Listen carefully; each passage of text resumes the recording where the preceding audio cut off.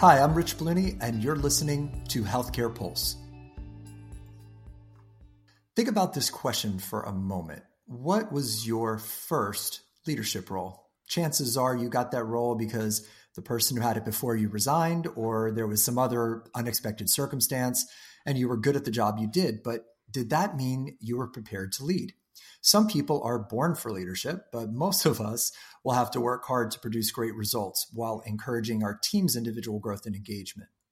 Today, when results are crucial and certainly competition is intense, exceptional leaders must provide a work environment that allows their teams to grow their skills, own their outcomes, and attract other high performers. To be a true leader, you must set up others for success.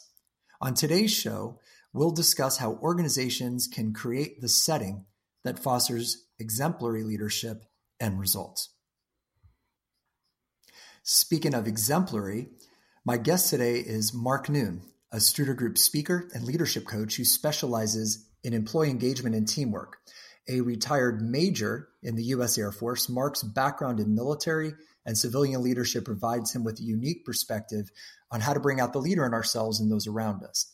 In his new book, Set Up, Timeless Leadership Skills for Your Success, Mark expertly teaches the value of connection, driving results by teaching leaders to cultivate value in the people they manage. Welcome, Mark.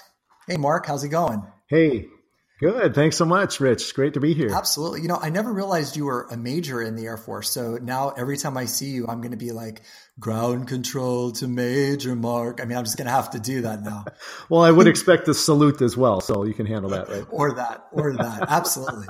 So Mark, normally when we have guests on this fun podcast, we have a little get to know you question. So Sure. Your get to know you question I've decided on is this. So if you could speak any other language or languages other than the ones you speak right now, what would you choose and why? That's a fun question. I was just in Canada this last week. I was in Ottawa at a hospital that is actually a French speaking hospital.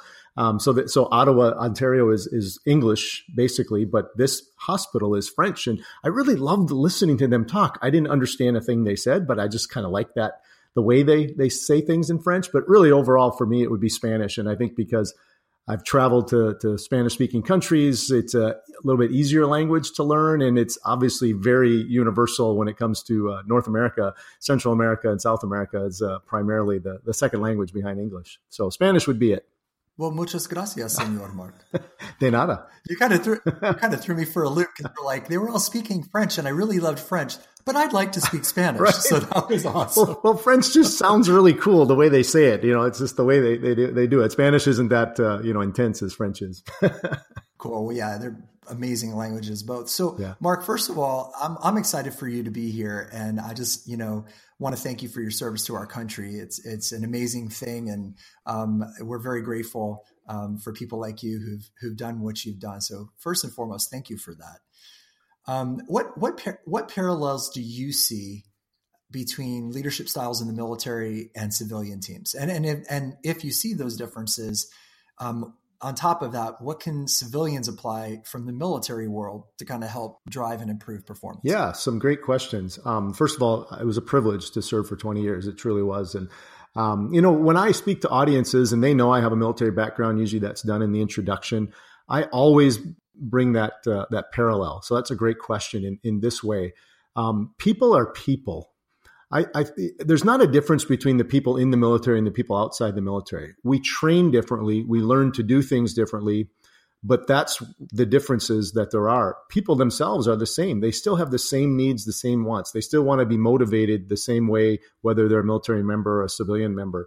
They still want to be valued. They still want to feel as though they're important. They want to be engaged in their job. So from that perspective, they are absolutely the same. Again, I said I was in Canada this last week. I had opportunity with several military members from Canada that were at the hospital attending as well. And I said this exact same thing to them. I don't care if you're a Canadian military, United States military, or civilian in either place.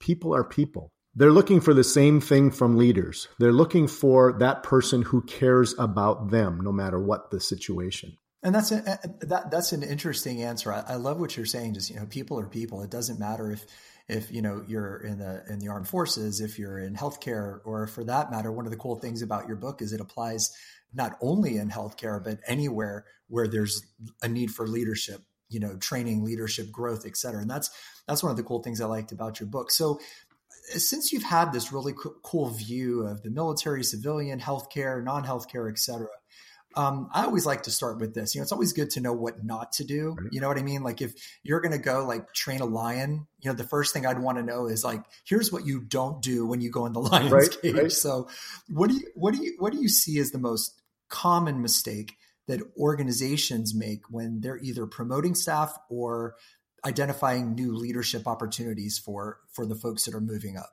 Yeah, another great question. And I saw this in the military a lot. I see it in civilian world even more so. Just to start out with my military background, when somebody gets promoted in the military, it's because they've checked certain boxes and they've taken certain tests, and this says you're qualified to get promoted. And there's some merit to that, I think, but it doesn't necessarily qualify somebody to be a leader.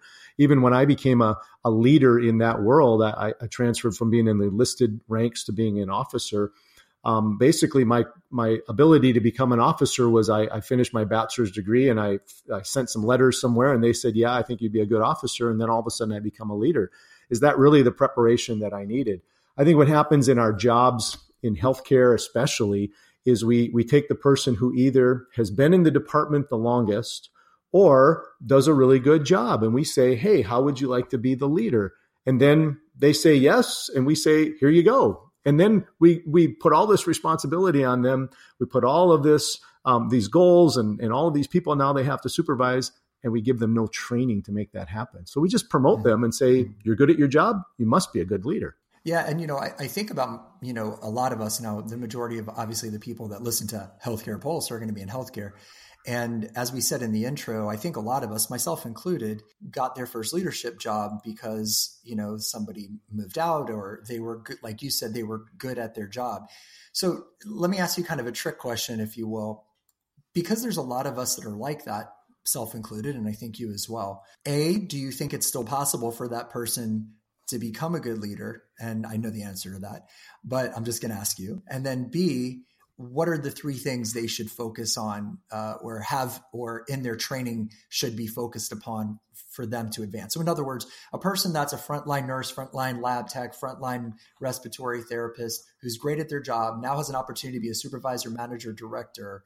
A, do you believe that even in that situation that there's a way for them to get that kind of on-the-job training? And then B, what would you put as the top three things that should be focused on for them to kind of get to where they need to go? Yeah. I think the number one thing is, yes, anybody can succeed in that setting. So even though you get that opportunity and you get all this thrown upon you, can you succeed? Certainly. I always tell people, number one is you have to take care of yourself. And even in the book, I talk about getting direction for yourself. And I even tell people they need to be a little bit selfish in the beginning. And, we hear all kinds of things about being a servant leader and being a selfless leader. And certainly we want people to be that way. But initially, I tell people, be selfish. Take care of yourself. Get the knowledge you need. At least get yourself a page ahead of your team, a chapter ahead of your team, whatever in the book you're reading together, so that you can at least lead. The other thing is communication. We communicate so much in all areas. It's how well we communicate, how effectively.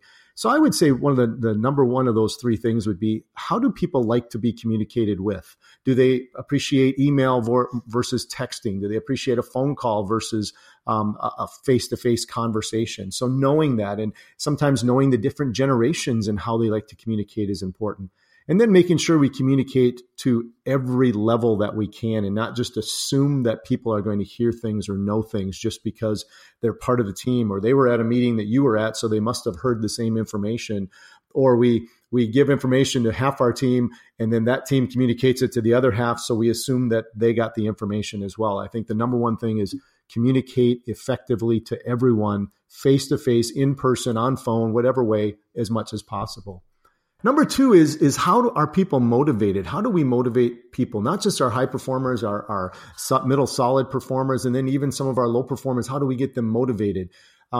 Knowing the differences, again, I talk about this a lot in the book and when I teach places, is everybody's motivated differently. And I don't mean that if you have 50 people that work in your department, there's 50 different ways to motivate people. That's not what I'm saying. But similar to personalities, there's always 4 quadrants on every personality test. I think there's multiple different ways people are motivated.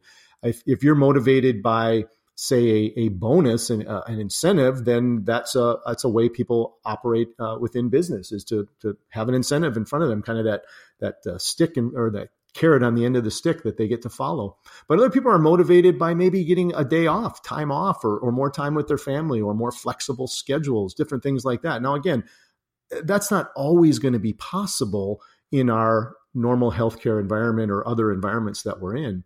But what is it that we can do to motivate people? I had a good friend in the military. Her and I used to have this conversation. I was motivated by recognition. That's, if somebody would recognize me for doing a good job, that was my motivation. For her, it was a day off. So if somebody said, you can have a day off, and somebody said to me, you can have recognition, we would both work as hard as we could toward those things. So that's an important element. So number 1 is communication. Number 2 is motivation. The third one is delegation. And this is where we really struggle in healthcare, especially in healthcare, because we're such nurturing, caring type of people. I mean, that's the environment we create for our patients. So we do that with our employees. We want to nurture them. We want to care for them. And that's fine and dandy, except when it comes to delegating, we don't want to delegate too much because we say, oh, they've got so much going on. I don't want to burden them. I don't want to work them too hard. So I'll do all these things. And the next thing you know, as a leader, we're working 14, 16 hours a day, when in reality, we should be, if we're going to work that many hours, it better be because we're investing in people and not doing all these other things that people need to be a part of. So, you've said before a cool quote: "Leaders who don't delegate are hoarders." Yes, and everybody laughs when I say that, and then they kind of look around the room. And they go, "Yeah, we kind of are."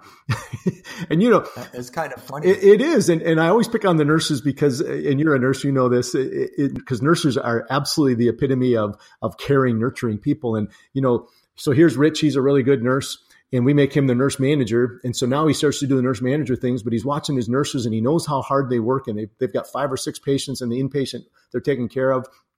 So he says to himself, well, I don't want to burden my nurses with this because they got all this stuff going on. So you end up doing all this extra work, plus the work you have to do as a nurse manager, and you're overwhelmed and you're burnt out and you think, why did I take this job? This is a struggle. On the other side of delegation is the opportunity for people to get better at what they do, especially your high performers. I go to a high performer and I say, hey, I've got 3 things I need to delegate out. Which one do you want? And they say, I'll take this one because that interests me. And high performers will always do more work because they're interested in something, not because we're dumping on them, we're giving them opportunity. When we delegate that, it gives them responsibility and authority to do something. Then we're preparing them, setting up them for a leadership role at some point. Well, absolutely, because it's like building a muscle. I mean, I always think about, especially in my own kind of life, when I was unprepared for leadership, it was kind of like a muscle that I've never used before. It's like you never do any bicep curls. And then all of a sudden someone hands you a 40-pound dumbbell and says, here, curl this 15 times. It's kind of hard to do. And I think to your point, there needs to be a developmental phase. There needs to be a time. And I know like you're a runner, so that's like taking someone who's never run and say, go run 7 miles right now. It would be horrifying. So they need to take that kind of walk around the block and then kind of build up. So I love that you make that point. And the other thing a lot of our audience might be thinking of is when you were talking about reward and recognition, I always think back to a book, and it's unrelated to leadership. It's more about relationships, but as you've said, and I've said, leadership is about relationships. That book when they talk about love languages, maybe like you were saying, your work professional love language was recognition. Like in relationships, it could be acts of service or affection or, gifts or, whatever. So I think a lot of times us leaders, especially emerging leaders, it's really great to learn people's quote love languages. And I think that's a phenomenal takeaway for our audience, because I think that's something that a lot of us struggle with, because we kind of do a, cookie cutter approach to how we're going to reward and recognize everybody. So I love that. And so one of the things that I know you like talking about, and if you could do this in just a couple of minutes, but I know it's hard to, but a lot of times people get stuck in that rut, and let's call it a cultural rut where, when you need to make a change, maybe to make a more positive environment or more productive environment, a healthier environment, where should a leader start first? And then how do you do that? What helps build that setting? Yeah, when I get an audience together and we talk about that culture, that setting, here's what we do is I always have them envision, what does the perfect culture look like? And usually they'll throw out adjectives like communication and, delegation and all these things that we know are the right thing. And then I say, no, I'm not looking for adjectives. I'm looking for, what does it feel like? I even use an example about one time when I had an upgrade on a car rental to a Jaguar. And this was like unexpected. And it didn't cost me anything else, but it was that upgrade. And all of a sudden, I'm going to get a Jaguar, and I feel different about this. Like, oh my gosh, I'm going to drive a Jaguar. And then I get in the car, and I feel different when I'm in it. And that's what I equate. And I go through a lot more detail than that, which we don't have time for today. But I say that's what it feels like when you go into a culture that you really want to be a part of. You look at the world around you even differently. You look at the people around you as different types of team players, and you feel different about it. But it's also about how you create that. And there's ways to create the right culture. So first of all, it's what does that look like? And describe the feeling, describe what you see happening, not just adjectives, but actual actions. The next part of that is, again, going back to your team and saying, what do they value? If it's time off, then okay, if everybody in your team values time off, then the culture becomes an opportunity to create that. So if Rich is going to get time off, then he's going to do these certain things to get some time off, and everybody else is going to kind of fill in his role while he has that time off. And then next week, I want time off, so I'm going to, Rich and Lindy are going to fill in those slots, and that becomes a cultural thing. And then understanding that a culture is not an event. I ask this question a lot.